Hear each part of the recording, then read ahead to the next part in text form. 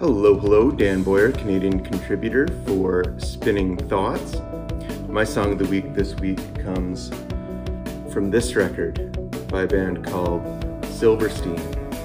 The track is called Hear Me Out, and it was part of this debut full-length record released by Silverstein in 2003 called When Broken Is Easily Fixed. If you'd like to hear my interview with Paul Kohler, who plays drums in Silverstein, it's part of episode 175 of the Spinning Thoughts podcast, and it's from May of 2019.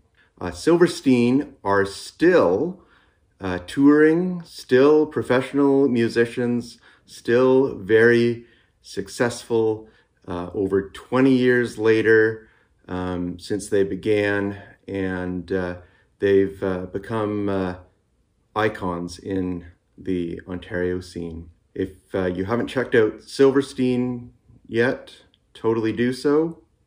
And until next time, we will share music, spread love. You made all these